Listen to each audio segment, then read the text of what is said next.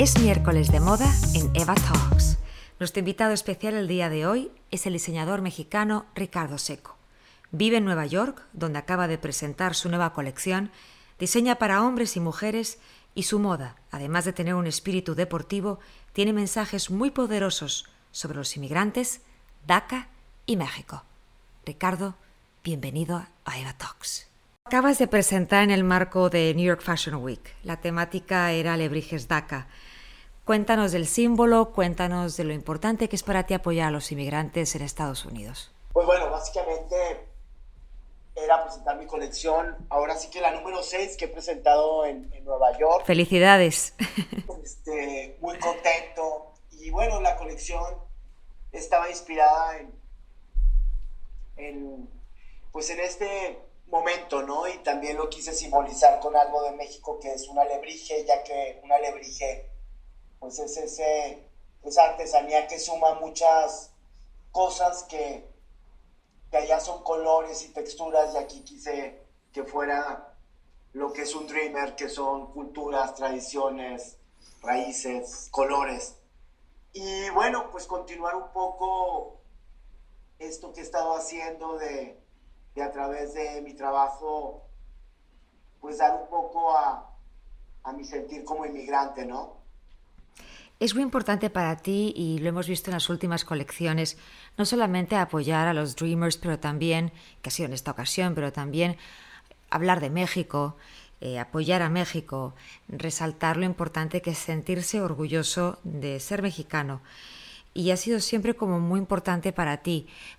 Todo comienza además con un hashtag y un mensaje que tú comenzaste hace años, que muy importante para ti, que fue Yo Soy México. Cuéntanos cómo comenzó todo y cómo te sientes en estos momentos que estás viendo ese momentum crecer y crecer.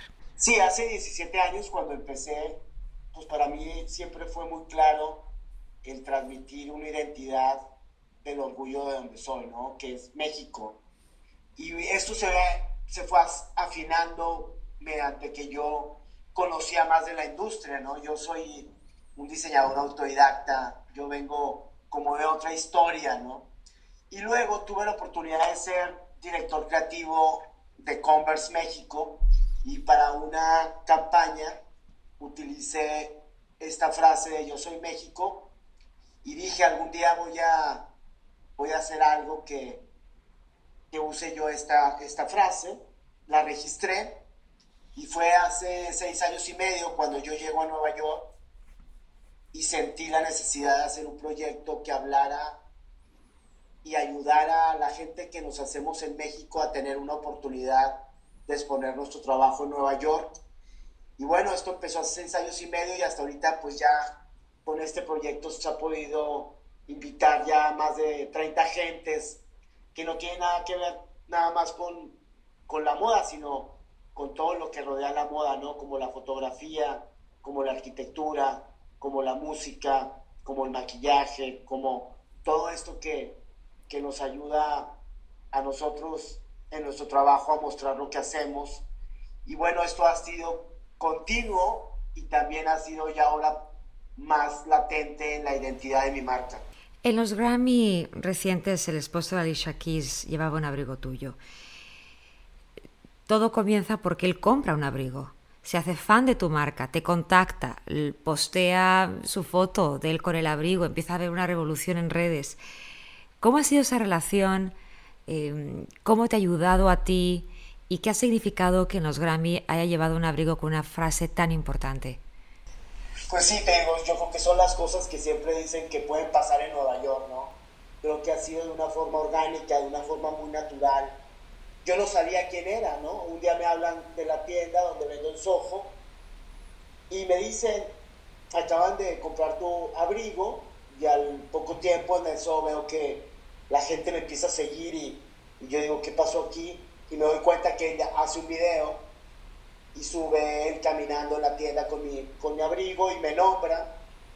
Luego me manda un mensaje de vas por buen camino, me encanta la filosofía de tu marca. Y yo dije, wow, qué buena onda, ¿no? Porque primero porque hay que agradecer que la gente pues compre Por trabajo, supuesto, ¿no? lo primero es que lo compre, ¿no? Y en este caso, Así pues es, además lo compró porque valorizó, le gustó.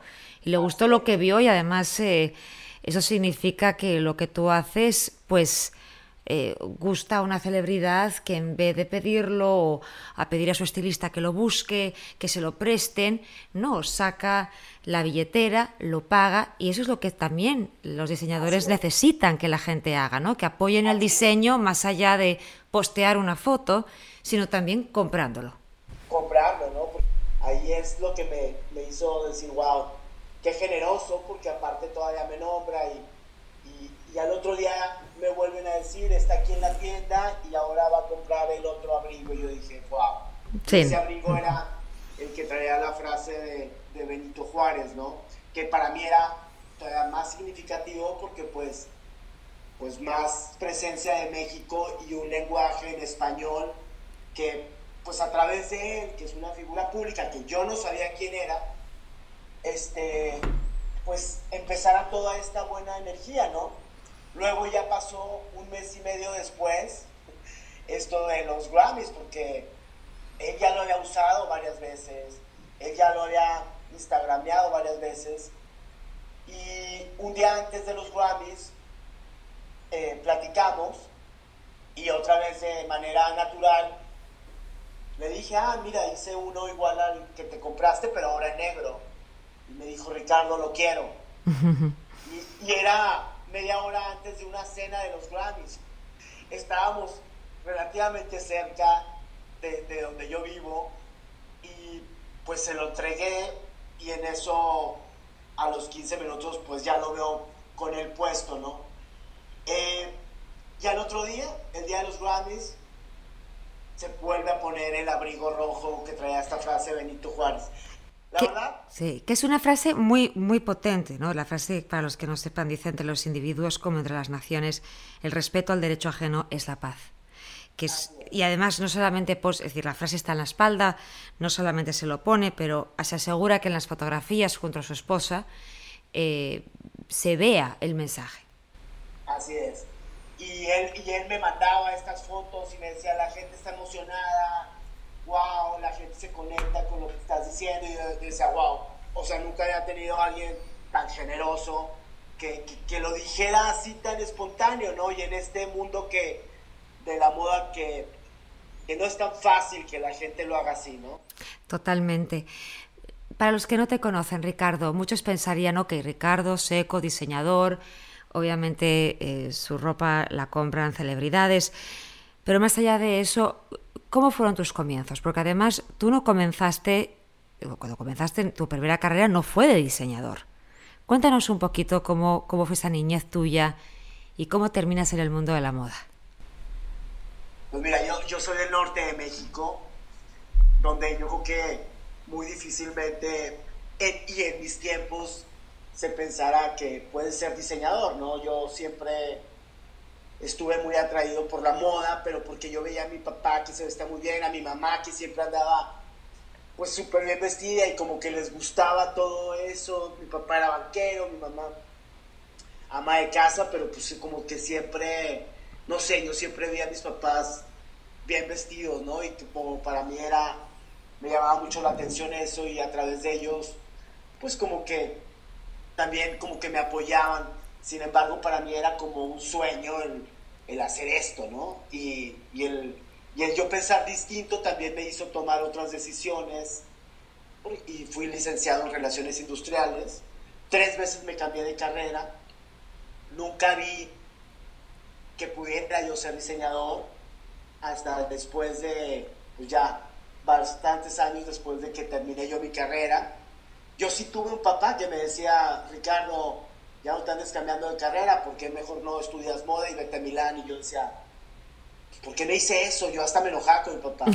Yo creo que es uno cuando trae estereotipos y vives una vida, pues a lo mejor en aquel tiempo pues, que era raro, ¿no? O sea, que No, yo no era lo común, no era lo común quizás lo que, era, ¿sabes? Siempre uno piensa, bueno, vas a ser médico, vas a ser banquero, vas a ser así es, financiero, pero no te puedes imaginar de que en comunidades, a veces sociedades más conservadoras, no es tan abierto el decir voy a ser diseñador.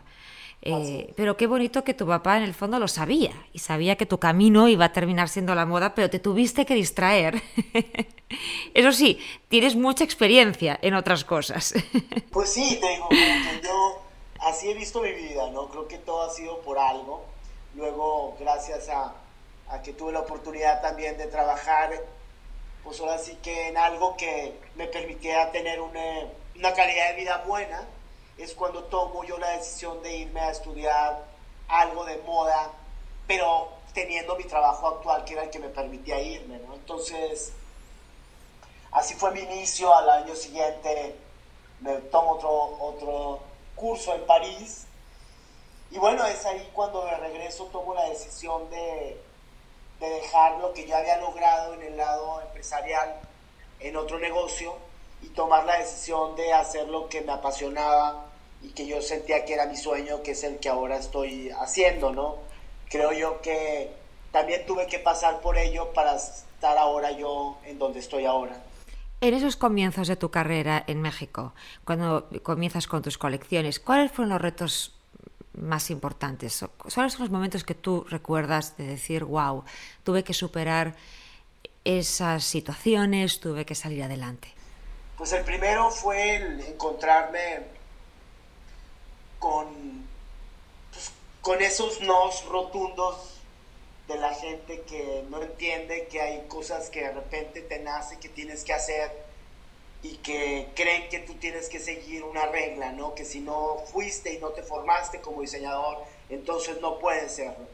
Yo me topé con muchas gente y aún me sigo topando, pero ya más gente local, porque Nueva York pues y no tiene esa mentalidad, pero sí choqué mucho con el que las cosas tenían que ser de una manera y pues yo vengo de algo que siempre han sido riesgos, ¿no? O sea, y el riesgo viene con lo que yo decido hacer, como que siempre he tenido el control de lo que yo quiero hacer y que no acepto que alguien me diga no se puede o no lo hagas, ¿no?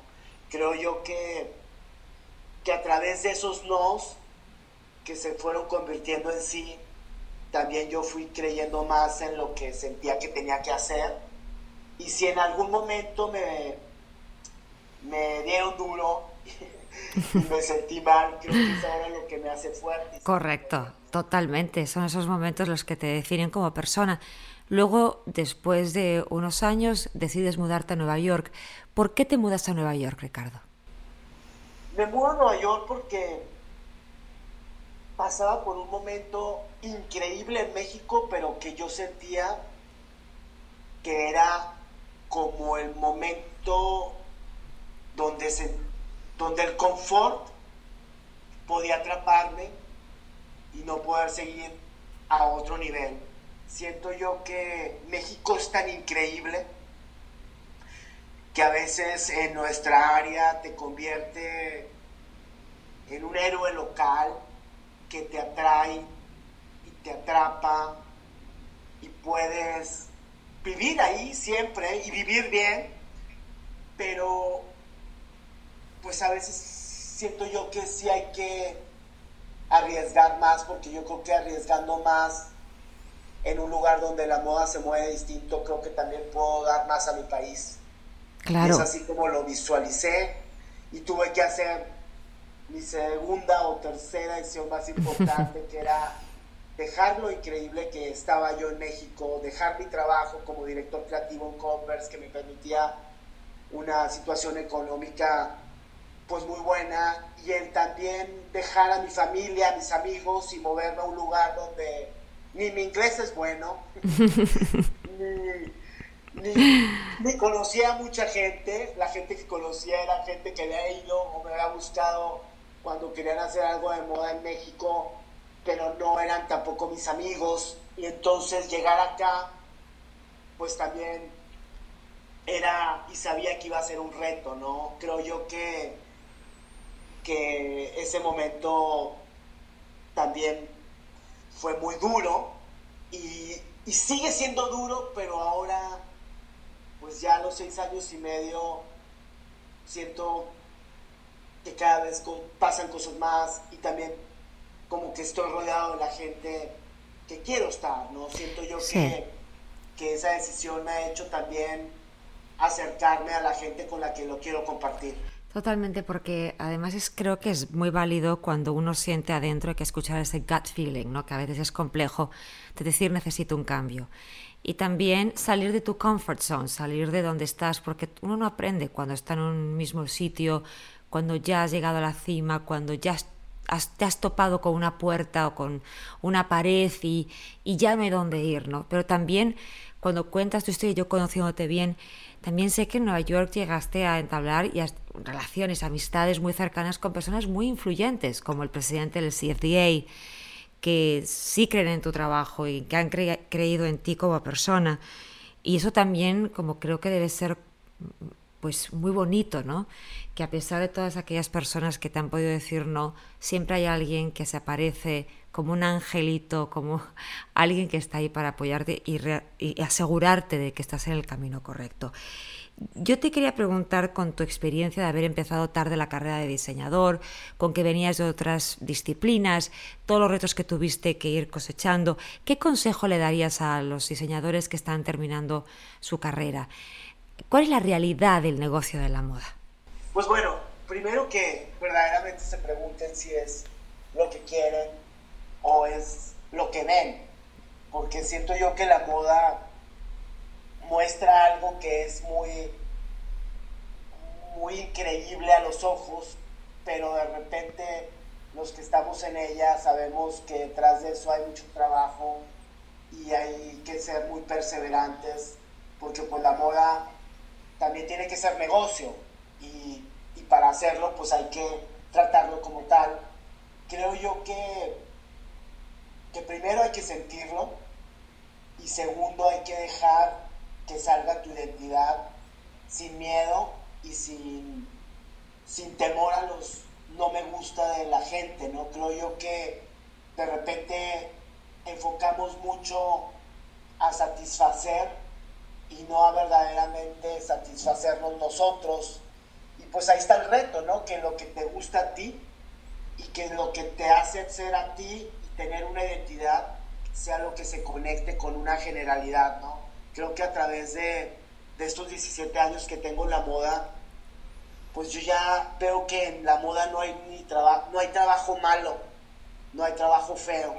Creo que hay trabajo que se conecta con una mayoría y hay otro que no se conecta con una mayoría, porque yo sí creo que todos los que estamos aquí, pues lo haces porque lo quieres hacer y porque a ti te gusta, ¿no? Claro, Que totalmente. eso, sí, y en eso pues entran muchos gustos, entran muchos movimientos, entran muchas cosas que pues van a hacer que eso sea grande o sea del tamaño que tú quieras. Creo yo que en la moda no hace falta ser el mejor diseñador, creo que también hay que reunir muchas otras cosas, ¿no? Creo que hay que ser buena persona, hay que saberse conectar, hay que saber escuchar, hay que saber aguantar y hay que saber pues decir no a veces cuando la gente espera un sí y decir también sí se puede cuando la gente te dice que no se puede, ¿no? Claro, yo iría un paso más y diría que hay que tener en cuenta y tener muy claro que la moda,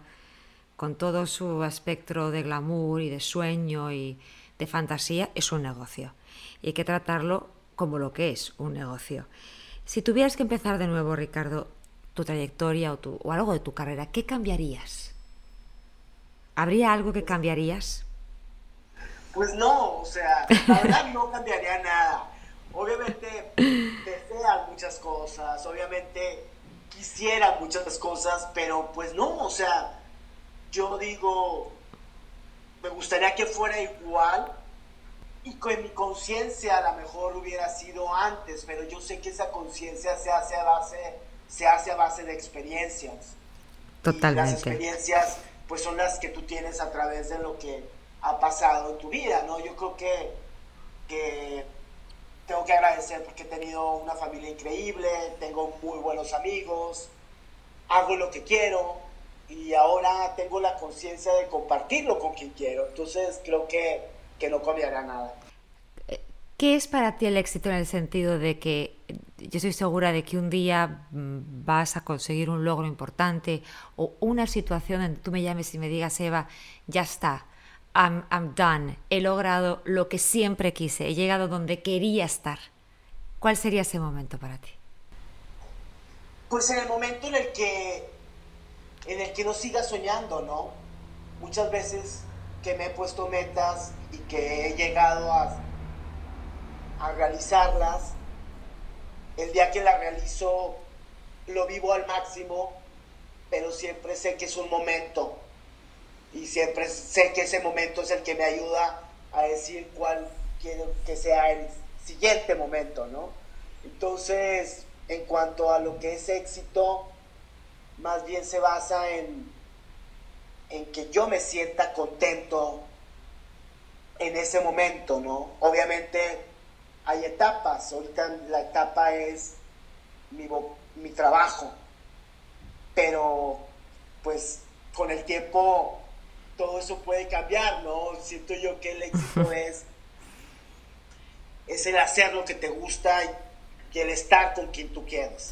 Totalmente. Además, el éxito también es el sentirte en paz, ¿no? De saber que estás haciendo lo que tienes que hacer y en armonía contigo mismo, porque a veces consigues el éxito y quizás estás en una situación tóxica.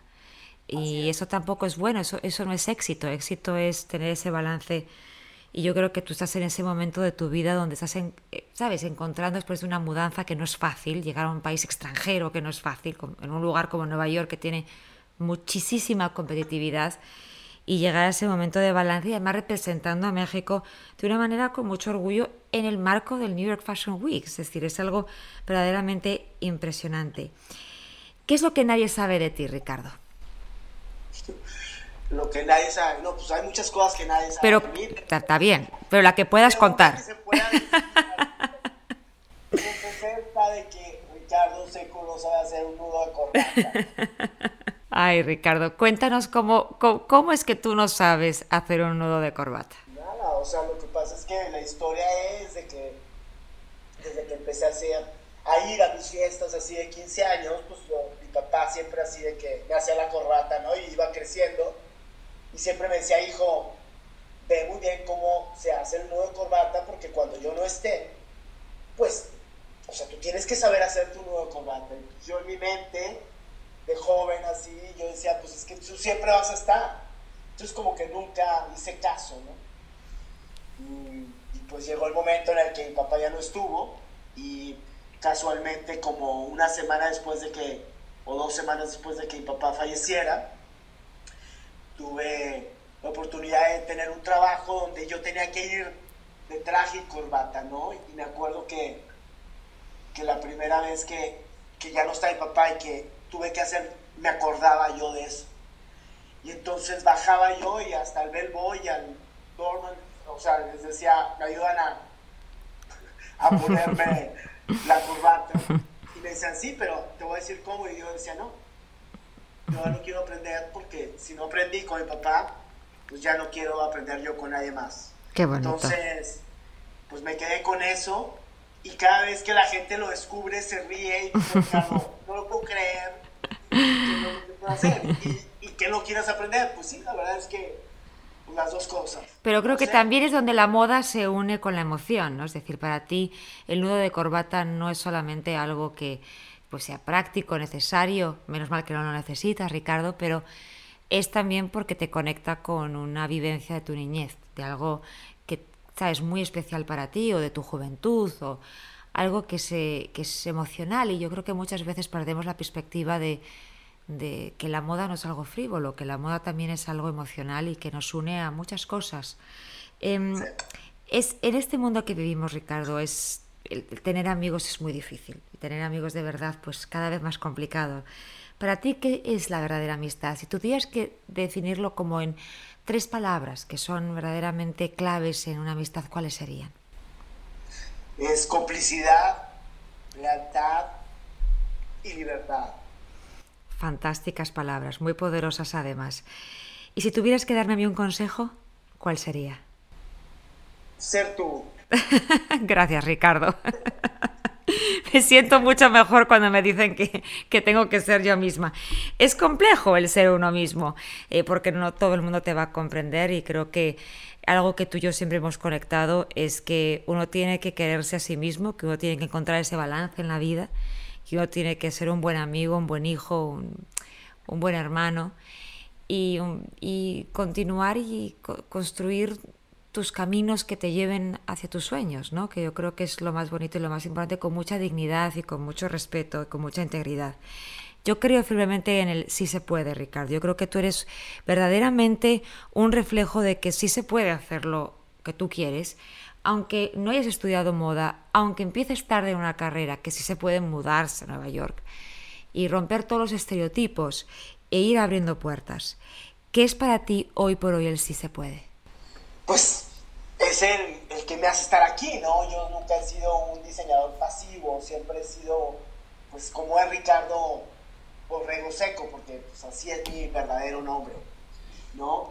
Yo diseño bajo el segundo apellido, que es el de mi mamá, pero bueno, pues creo que como a través de cómo he sido yo más real en mi trabajo es como yo creo que me he conectado más y que es lo que me permite estar más a gusto, ¿no? Yo en muchos tiempos me sentí pues con muchos bajones o muy duros momentos y me acuerdo que hice una frase que dice, no tengo todo lo que quiero, pero hago todo lo que amo. Y creo que eso es lo que me ha hecho estar aquí y espero que lo que amo sea lo que siempre me lleve a donde tengo que estar. Pues con esa frase tan potente y tan poderosa y que yo sé que viene de la profundidad de tu alma, Ricardo, te agradezco tu tiempo en este podcast y espero que sigas cosechando éxitos, que sigamos teniendo esta amistad tan bonita y que algún día nos podamos sentar cuando seamos un poquito más mayores en la veranda de una terraza espectacular tomando café o tequila y hablando de lo que ha sido esta vida tan maravillosa hasta el día de hoy. Gracias, Ricardo. Así es, y seguro nos vamos a echar esa tequila y las risas. Te agradezco mucho porque pues tú también eres parte de todo esto y agradezco más que todo tu amistad. Gracias, Ricardo. Te mando un fuerte abrazo. Igualmente va. Bye.